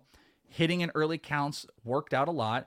And he had a couple, I think, leadoff bombs. I mean, he had a huge leadoff double. I got a game on the night before. He had a leadoff home run. I mean, he looks like peak Lane Thomas. Like Lane Thomas is over there doing well with the Nationals. That's not a great sell, by the way. Well, but like he looks like a exceptional leadoff hitter, but I don't know if he's more than like a 15-15 guy. The only way that I will know that he's going to be good is if the Cardinals get rid of him. But it's a good point. Yeah, if they trade him off, it's 100% right. Then I'll start moving in on Nootbaar. All right. So when Nootbaar goes to like the Brewers, you're going to be in. I spent like 5 minutes the other day trying to do the math on 45 days on the active roster with Newt Bar because I was just like, please don't be prospect eligible because I just don't even want to have to think about ranking you. But you do. Did you know he trademarked his name too? He trademarked his last name to. This is what I was told by someone that interviewed him. He trademarked his last name, and he's going to make like a bar, like an actual Newt bar. It's going to be an athlete for athletes. It's going to be a bar for athletes. It's real. Okay. Wow. This guy's man. All right. All right. Well, let's quickly before we get to P180P stuff. Yes. Jeter Downs. I thought it was going to be basically Bidet and Downs going wire to wire as the guys that I had low expectations for, and then ended up doing well. Jeter Downs kind of seemed like he cooled off a little bit, but he hit well for 2 weeks. Yeah. Yeah. I mean, even like his numbers in the AFL were at least better than his numbers at AAA. Did you see any reason for optimism there? No, not really. He seems to have changed. Like the profile of the hitter that he is just seems to have changed. Like he looks like he's trying to hit for power. It's not working out. He's chasing a lot more. He's just more aggressive. And I don't know, like in the early days, he's a great defender. Looked like he was letting the ball come to him more. He looked like more of a contact hitter. He just looks like he is more of an aggressive, like power hitter right now. And it just doesn't suit him well. And, he crushed for a little bit and he hits mistakes, but the problem is like, the mistakes at the major league level are maybe 1/8 of what you see and where he's hitting in the minors and AFL. The mistakes are, it's probably 1/15 or something like that. He took advantage. I don't feel good about it. I'm not walking out with, I took him outside the top 100 quite a while ago and he's not going back in. All right. It sounds like we're on the same page there. Before I ask you a couple questions about the P180P stuff and let you go, how about you just give the listeners a breakdown of what this is and how they can access it? Yeah, so the P180P mocks, which that's a hashtag if you want to take a look. It's something I've done for a couple years now, and I get some of the best in the industry. James is like, literally the first person I ask. Actually, I didn't even put him on a thread of a bunch of industry guys because, I just abuse our friendship and assume I don't even need to ask with James. I know he's in. James is always in. I appreciate you leaving me off of that. Yeah. No. I hate it too. I'm like, all right, leave. I'm going to leave this thread now. But what it is I do multiple mock drafts of only drafting prospects. I take industry guys, and then I have a a big group of people that listen now, and I have a Patreon, which is just go to inthisleague.com, and I have it's like Discord but group me rooms. And I have a Prospect One group me room, which has got like 150 people in it. And it's actually as anxiety written as that sounds. It's very organized and good and great discussion. And I have people that are active and know prospects. They love it so much that they are willing to support and pay for it. I get those people and I put them in the draft. So you have active drafts where I put 3 to 5 industry guys plus listeners in, and I'm trying to create like a consumer-based drafting, and I take all of these and I create an ADP out of it. And throughout the offseason, I will add more drafts to create a better version of ADP. So the idea and the concept is not just to take my ranks or James' ranks. You can do that. You could totally do that. But I'm taking habits, and you're getting to see habits of where people are out on prospects that pay attention to lots of different areas, and it creates a good value system whether you're starting a draft or you want to know where your guys are valued. So it is the only true ADP out there by actual mocks, not just a one mock done by industry guys, which by the way is fantastic. It's 4 with them spread out. And that's just the first version, is 4 drafts that are creating this. I'm going to do another one in January, which I hope to double those drafts. So we'll probably have double-digit drafts creating this ADP come, latest January for everybody. So that's the concept of it, and it's top 200 ADP of all the players that are available, except Seiya Suzuki is the only one that you will not see because he is not officially signed. Just throwing that out there to everybody. All right. Yeah. So, I mean, you definitely should be a Patreon subscriber, and this is really useful content. And I think it's especially useful for off-season trading, Totally. Especially kind of like making sure, like if you're going to sell off a prospect that maybe you've kind of cooled on a little bit, just making sure that you're not selling too low, that type of thing.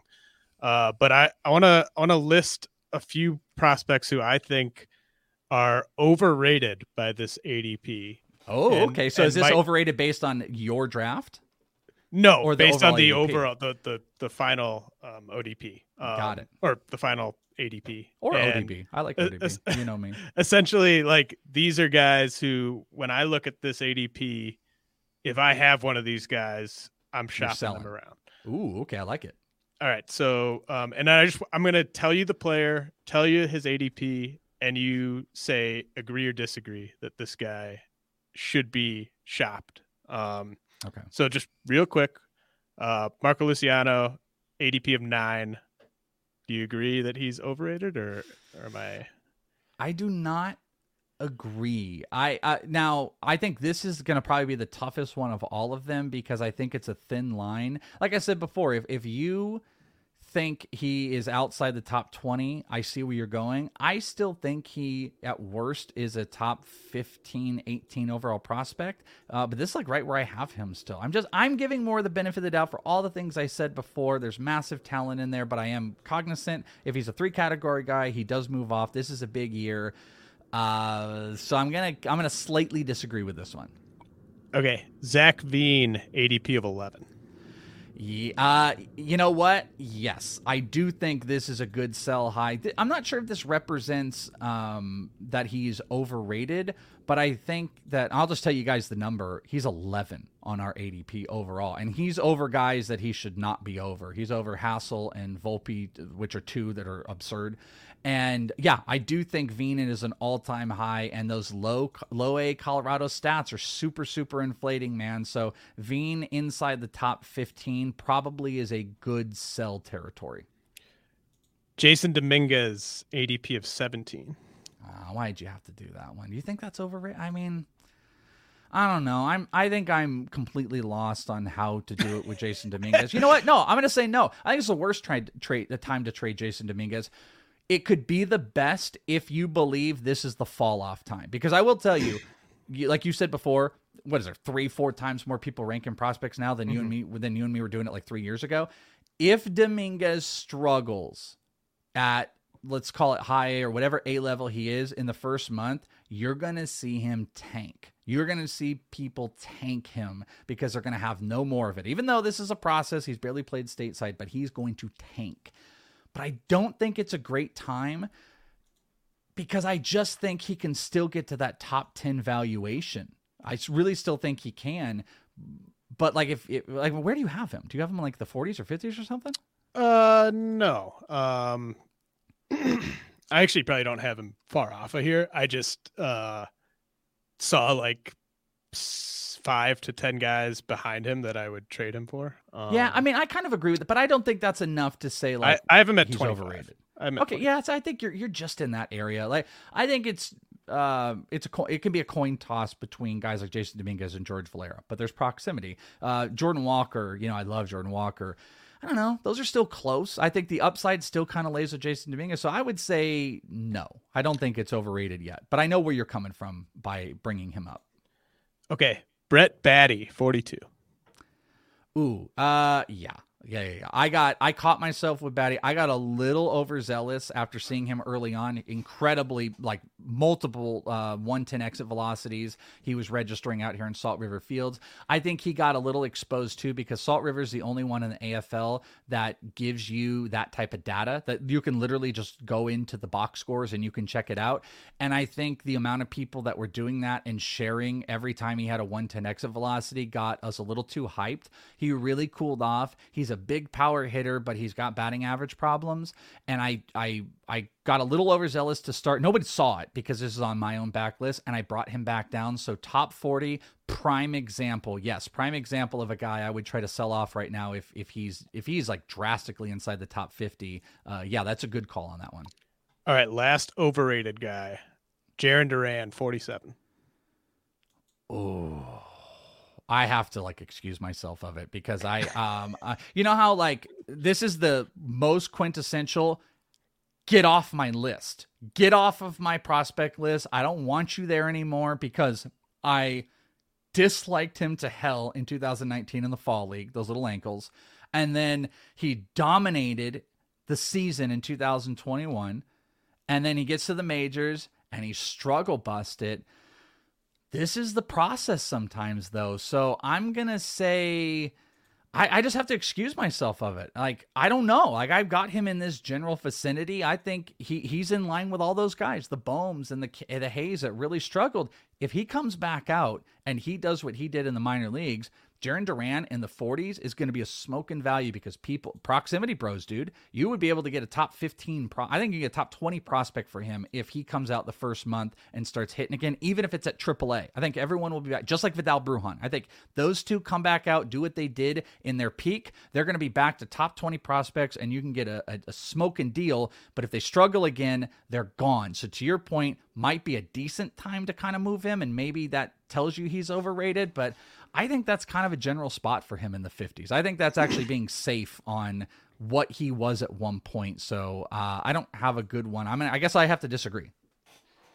Yeah, with with Duran, I'm getting better at this as we get through the years here, and that was one where I like fought the urge just enough in terms of how much I pushed him when he was just killing it early in the year, and I was telling people to trade him before he debuted.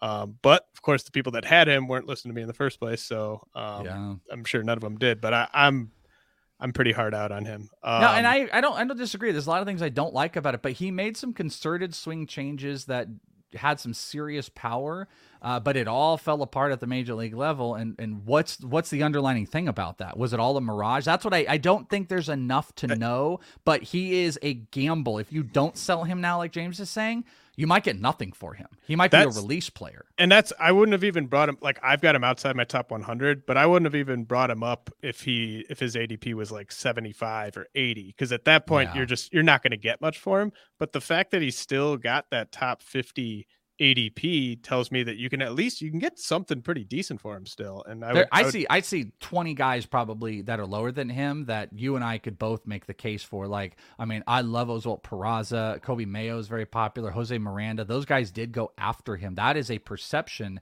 And Duran never went past the 60. So this wasn't like he got an ADP of 47 because one time he went 70 and one time he went 20. He went within 10 spots, I think, of all 4 drafts. So that tells you he has the mentality of a top 50 guy, probably for someone in your league. Okay, now let's do underrated. Ooh, okay. Riley Green, 7. Agreed. Absolutely agree with that. Riley Green, I don't think I announced this. I made the official move to move Riley Green over Spencer Torkelson. I did that. I've loved Riley Green from top to bottom. Torque, I don't want to do the AFL thing, but I got to see so many extensive at-bats of him that exposes a few things. He was a big singles hitter. He wasn't getting on top of a lot of stuff. That book on those low pitches under his knees, it's still prevalent. I tweeted out this at-bat where, Mackenzie Gore just struggled all season long, but he had an incredible first start, and he was just beating up Torkelson. He was just hitting Torkelson. Every pitch was low, and he was biting on it, and then finally Torque got ahead of it later. But I'm just not sure. I haven't seen him adjust to that. He's such a solid hitter. I love him, but Riley Green's upside with the stolen bases, constant batting average with power. I made the move up. So, yes, I agree. Underrated at 7. Yeah, I had Riley Green, right? Brendan Davis, Riley Green back to back for like the last 2 months at 3 and 4. And I think as things stand, like I always said that they were basically, you could coin flip on who should be third. Yeah. I think I'm at the point where I would put Green third. So like if you see my updated dynasty rankings or updated prospect rankings in a month or two, I think you will see Riley Green third. He's mostly he's 4 for me. I just think he's gonna beat Davis up by a couple months, and to me that's enough to have him ahead of Davis. But okay, next underrated guy, and this is a given because I was the high man on him. Yes, Josh Young. Yep, Josh Young, who is 14, and he would be even lower if I hadn't taken him at 10th in my draft. Yeah, he didn't go outside the top 20 in any of them. He just letting people know he went 10, 15, 18, and 19 were all the spots that he went. And I believe I've got the other data. If I can look here. Yeah, I've got the drafters, Chris Clegg and you. So half of them were taken by industry guys of the Josh Youngs. And actually, it weren't the highest. I got him at 18. I don't know if I don't think he's underrated, actually. I think this is the general range. if he were in the 20s, I would say he's underrated. I might even go into the area that maybe the valuation, he's a little overrated right now, but he is such a great hitter. I know you absolutely love him, and I do think from a proximity standpoint and a getting into the lineup standpoint work really well for him.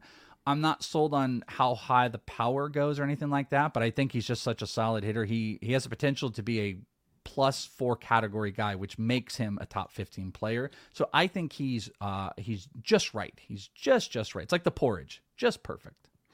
Yeah, I've got him ranked 7th. I think that he and Spencer Torkelson are extremely similar in value. And one thing... Ooh, that's an interesting take. I think I actually might agree with that. They actually might be very similar profile. Well, and I mean, like... more so just how I value them. It's extremely similar. I mean, I think Torque hits for more power and Young hits for higher average, but agreed. One thing that I hadn't really factored into that ranking, I'm doing these RotoWire Dynasty mock draft right now with a lot of people that you and I both know, but third base is really a wasteland in terms of young, promising players that you can build around in Dynasty. Like you got the old guys. You have like your Josh Donaldsons and DJ. Oh, you're saying at the major league level. I thought you meant prospects. I was like, well, I'm just saying like in terms of like, if you're doing a Dynasty startup draft and you're looking for a third baseman. Yeah. There's the big, like 5 or 6 guys that are going to go in those first 2 or 3 rounds, of course. But like, you got like Brian Hayes and Yohan Moncada, who I like. But both of them, there's some questions about what you're getting. And then like after that, it's just mostly guys who are either young and not exciting, or guys who are on the wrong side, like closer to 40 than 30. Yeah. So it's one thing to consider. Like third base, it's really tough to have a good young player on your dynasty team that you feel good about at that position. Yeah, if you're getting production now, because I mean, I think there definitely is there's some good depth of third basemen in the minor leagues. Like there's to choose from. Now, if you're in like a 15 or 20 man league and you look at the prospects at third base, the value does kind of drop off. But, you look at young, and I look at guys like, Jordan Walker and Kobe Mayo, Miguel Vargas, I love. Even further down, there's, some other bets of Gage Workman and Austin Shenton and stuff like that. Like those are some solid guys. It's maybe some other guys that are going to qualify in there, but I get your point. Like if you're looking for young, good production now, it is kind of limited, and that might play a factor. And I would be fine with it. That's why I say I think Josh Young is in the right spot. He's a good hitter that doesn't have plus power. I don't think there's 35 plus home run power in there, but could he be a number 3 hitter for this team if they have a bunch of other good offensive weapons and be a 100 guy? Yeah, I think that's a possibility. Could he hit for high average? Yeah, he probably will. Okay, so the next guy that I think is underrated, I think you're going to have the exact same answer as you had for Young, but Nick York at 30. Yeah, I'm going to have the same answer. I know people will disagree with me on that because you want to talk about like postseason prospect boost. I don't know if there's someone more than Nick York. I'm going to have the exact same answer. There might be an argument at his level right now to sell because I mean, I think people are trying. There are some people out there that are trying to fight to not have it. They're trying to fight to get him inside the top 20 at this point. Like that's how much excitement is out there. There's kind of also this like, oh, we were wrong and we've got to correct. And I'm not saying that's wrong, but I think there's a decent amount of people that would sell off on Jordan Walker right now for York. I think people would sell off on Jason Dominguez for Nick York. So I think he's just right. And I would argue maybe more than anybody, he might be a good sell high right now because how much more room do you have to grow with Nick York? Unless you do believe he is a generational prospect talent. Like if he's the next Anthony Volpe, and someone might believe that, and that's okay. And I think he showed a lot of those good signs and a lot of us were wrong on it, but I think 30s is a good spot, and there might be an argument to sell if you can get a crazy package because someone's got to have Nick York. Yeah, I would recommend. Yeah, we're opposites here, obviously, because I said he was underrated. But like, I think he's a good buy high. I do have him inside my top 20, and I would trade him for. I mean, dude, I would consider I mean, you might even be able to get something extra, but I mean, like I prefer York to Luciano right now in Dynasty. You could definitely get something extra. And then the last okay, can I ask you one real quick? Yeah. Nick York or Nick Gonzalez? Gonzalez, but I actually think I'm going to have them back to back. Like I think I might have Gonzalez like 16 and York 17 or something like that. Yeah. I mean, the positive about Nick is, and I would give credit to this, he's a 5 category guy. And when you're a 5 category guy, that changes, I think, some of the valuation and where you want to put these guys and how an ownership and stuff like that. I think for me, the bigger question is like, how big are those 5 categories? You know, is it like 2 categories and then like we're having some funsies with these other 3, or is it 4 categories with maybe the potential 5 of like being like plus, you know, like is he an average and runs guy, or is he an average runs and he's hitting 3, so he's getting RBI and he's a 25 homer guy, and then maybe he's stealing some bases as well? Like I think that's the differing thing that we might have in how we're evaluating him, and I'm not sure that he is that 4 to 5 where he might be, you know, hey, thumbs up on 5 categories, but we're really playing for like 2 solid ones. Yeah, I think it's, you know, I think he's a 70 hitter. I think he's going to be a 70 hitter, and then you get, you know, 25 homers, 12 steals, 100 plus runs, 100 plus RBI. Yeah, and that's a top 15 prospect, like without question, if that's what you believe. And then the last underrated guy is Josh Lowe at 41. Yeah, I guess I'm kind of like I think this is in that general range. I really like Lowe. I had a great time talking with him. I think there's power, there's speed, it's 5 category. Playing time, kind of like you said, like maybe that holds up. Maybe that's why I'm putting him. If he were the Rangers, you know what? He might be a top 25 prospect. So maybe he is a little bit underrated the more that you think about it. But I don't know. Like I'm not sure I ever sold myself on him being an elite prospect. I'm not sure I ever also have found a place where he's going to play every single day, and I'm not sure the Rays are going to give him that. They're still trying to figure out Vidal Brujan. They got to figure him out. They've got guys in the wings. They've got their usual cast of misfits that they bring in and just rotate. So unless they trade him, I'm not sure I see a big platform for him. But I'll give you underrated on him as well. And really, it's about one draft, because he went between 30 and 34 in 3 of the drafts, and then he went 66 in another one. So like that's the reason why he's outside the top 40. Oh, that's basically a great point. Yeah, he did go in the 30s. Yeah, I think he might also struggle. I think prospect fatigue is one of the biggest things that exist in Dynasty. And I was going to say the one sort of drawback of these mocks is it's not fun to take Josh Lowe, you know, at pick 30 in a prospect mock, right? Like he's been around so long. You want it's way more fun when you're doing a mock to take someone that's flashy and fun, you know?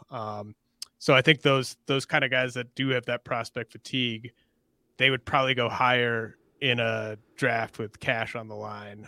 And you may be right. And that's why I think these are, that's why I value these, because I think there's a lot of process you can pull out of it. I also list each mock so you can see that data when I put these up. You can see, because you're right. Lowe went 30, 31, 34, and you got him at 66 because he absolutely bombed out in value. So you can see there's probably some inherent undervaluedness if that's out there, but it still exists. But that's also why, you got to understand your own league. You might be in this hyper-focused league of guys that are, they're listening to every podcast and they're signing up and they're paying money for data and stuff. You're not going to get any discounts. You're not gonna get anything on over anybody. You're not gonna get Nick York for an outside the top 50 prospect. But there are plenty of leagues out there where you got 4 or 5 guys that are really into it, 4 or 5 guys that are not, and understanding the value of where you may be able to take advantage and who you're dealing with is the important thing. And that's why listening to guys like you and paying attention to ranks, and if you value the ADPs, it's all good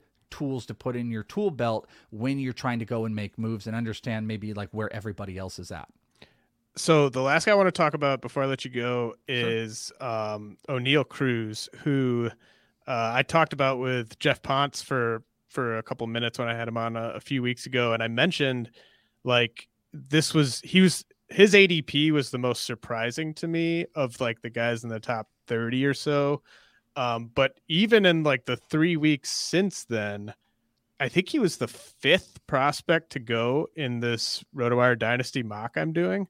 So like he is absolutely a red hot ticket right now in Dynasty. And I mentioned to Jeff that it reminded me a little of when Alec Boehm was kind of the surprising guy a couple of years ago when you did this. Yeah, but right.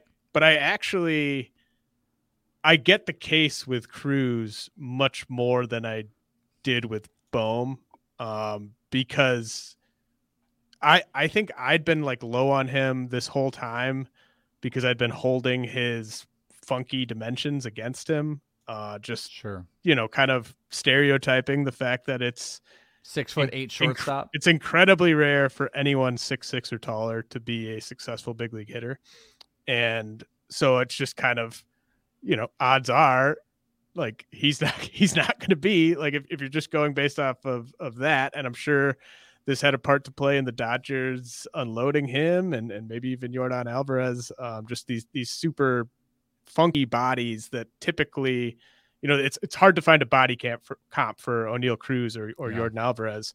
But I find myself kind of getting persuaded that he's at least a top 20 prospect. But I also don't want to be like the last one to buy in on O'Neal Cruz only for him to just go out and be the guy that hits like 240 that I think it's possible. So I don't really know what to do. Where are you at on Cruz? Yeah, I think I'm a little bit, I can't tell exactly where you're at. Like it sounds like, I feel like you want to be more where I'm at, where I just don't think I want to follow everybody with this. I've seen a lot of O'Neal Cruz. He is huge power. There's no doubt about it. But he went 9 overall in a draft, and his ADP ended up inside the top 20.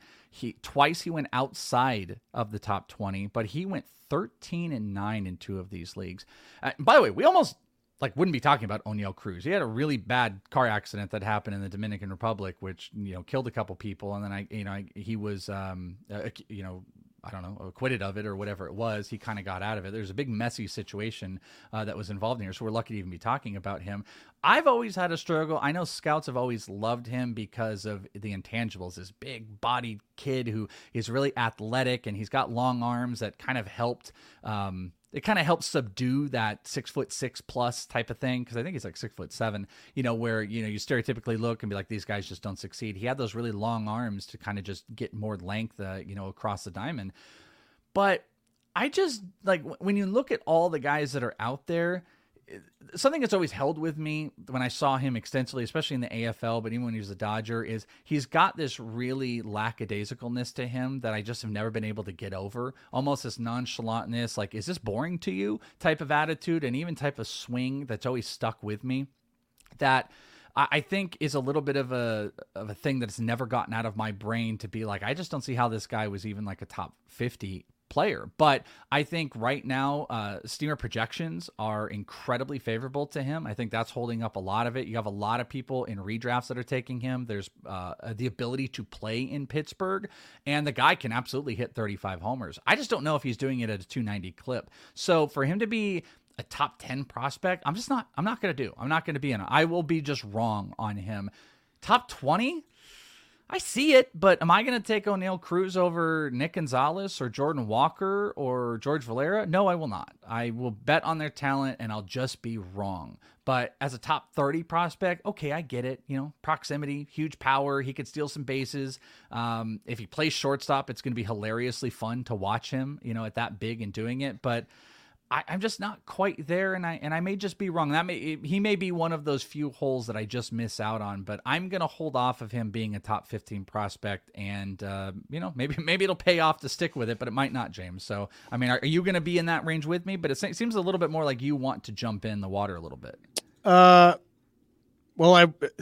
I'm not gonna be. So I think you could trade O'Neal Cruz right now straight up for Brennan Davis in a lot of dynasty leagues. All day, every day. And I think you just have to do that. But this is just like with Jarren Duran, where me telling someone to trade a guy that I've always been lower on is meaningless because the person has him and is thinking, you didn't know what you're talking about with Durant. I'm not going to listen to you.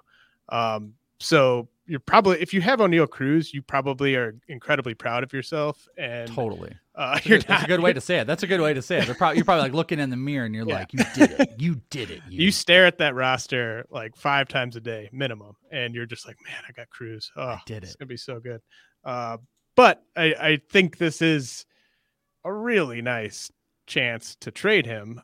But that's also at the expense of, you might get 25 homers out of it. Like he might be a solid major league regular, which if you get 25 homers out of it, you're going to probably celebrate. If you were to do a startup dynasty draft, a startup prospect draft, let's just say just prospects, and you took him 9 overall, you took him 10 and you get 25 homers out of him, you're going to feel like it's a huge win.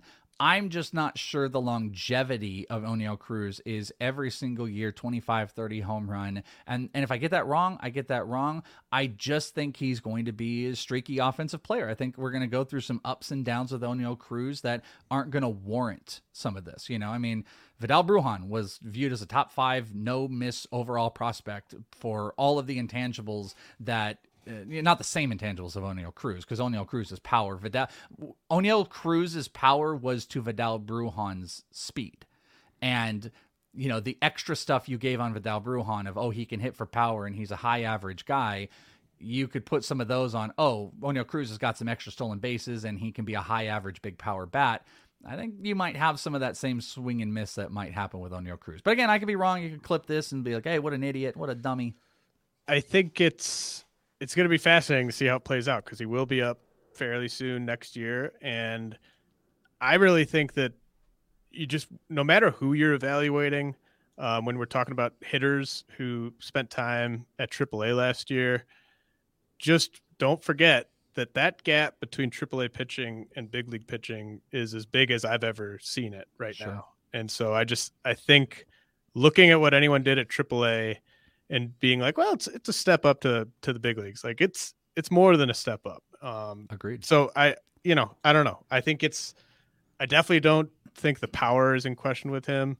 Nope. The raw power, particularly, but he covers a lot of zone. And I just want to point out one thing. He had a good run in the majors, but I also think he is specifically one of the most difficult type of hitters for single, double, and AAA pitchers to figure out how to pitch around him and how to pitch to him. He covers so much zone. He's got good bat speed. He's got monster power. You make even the slightest mistake, he can put that out 350, 375 easy. But you get to the major leagues, major leaguers are going to have a better point of attack. So you are, in my mind, you are truly having to bank on how elite of a hitter O'Neal Cruz is truly going to be, because I think he is exceptionally difficult for minor leaguers to play with. The same way I kind of feel about Yuri Perez, who everybody absolutely loves, and he was so exceptional, but like, you imagine being a high A hitter who's seen 100 pitches in baseball and then seeing this 6'7" guy who can command 2 or 3 pitches at you?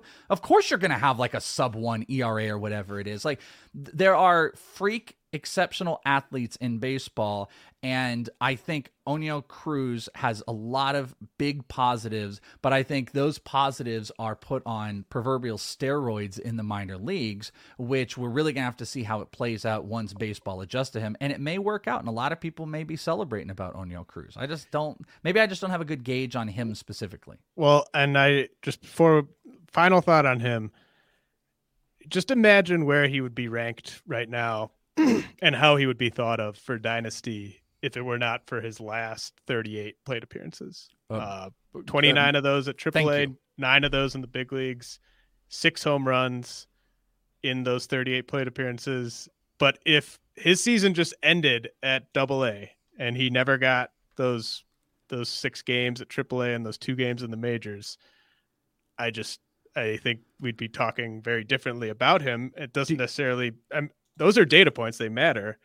I just think people are looking at those last 2 lines on his Fangraphs page and are weighing them heavier than they should. I wish I had said that. I think it was so well said and so important. Do you think if he didn't have those, 38 at bats, you would see a steamer projection for 2022 with 19 homers and 13 stolen bases and a 281 batting average in 110 games? I mean, do you think we would see that? I don't think we would. I think it's a great point. Again, this could be clipped and we could just look like such dummies when he's rookie of the year and stuff like that. But I think the best of all the things we talked about Oneil Cruz is what you just said. There's a lot of weight, as plenty of us do. Sample sizes become so important. Why you should be careful about sample sizes with the AFL or one level in the minor leagues, or even 1 year when evaluating a specific prospect. You got to be careful about the sample sizes, and you hit it out of the park, dude. I think those 38 at-bats are driving home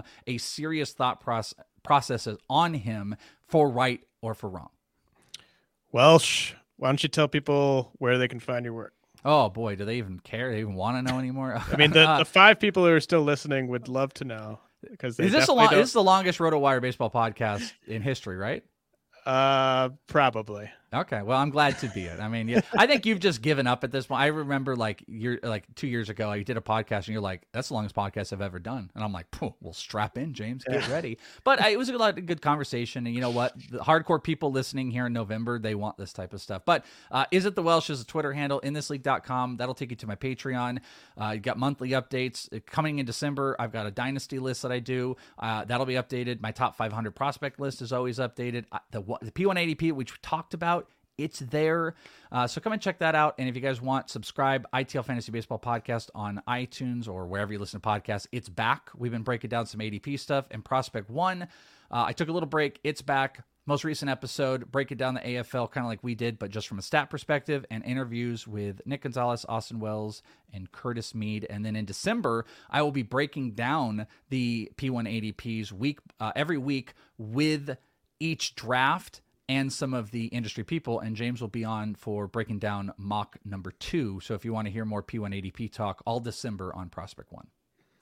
Welsh, I love you. I hope Love that you and the listeners have a happy holidays. And this has been the RotoWire Fantasy Baseball Podcast, brought to you by WinBet. We'll be back next week. Bye, everybody.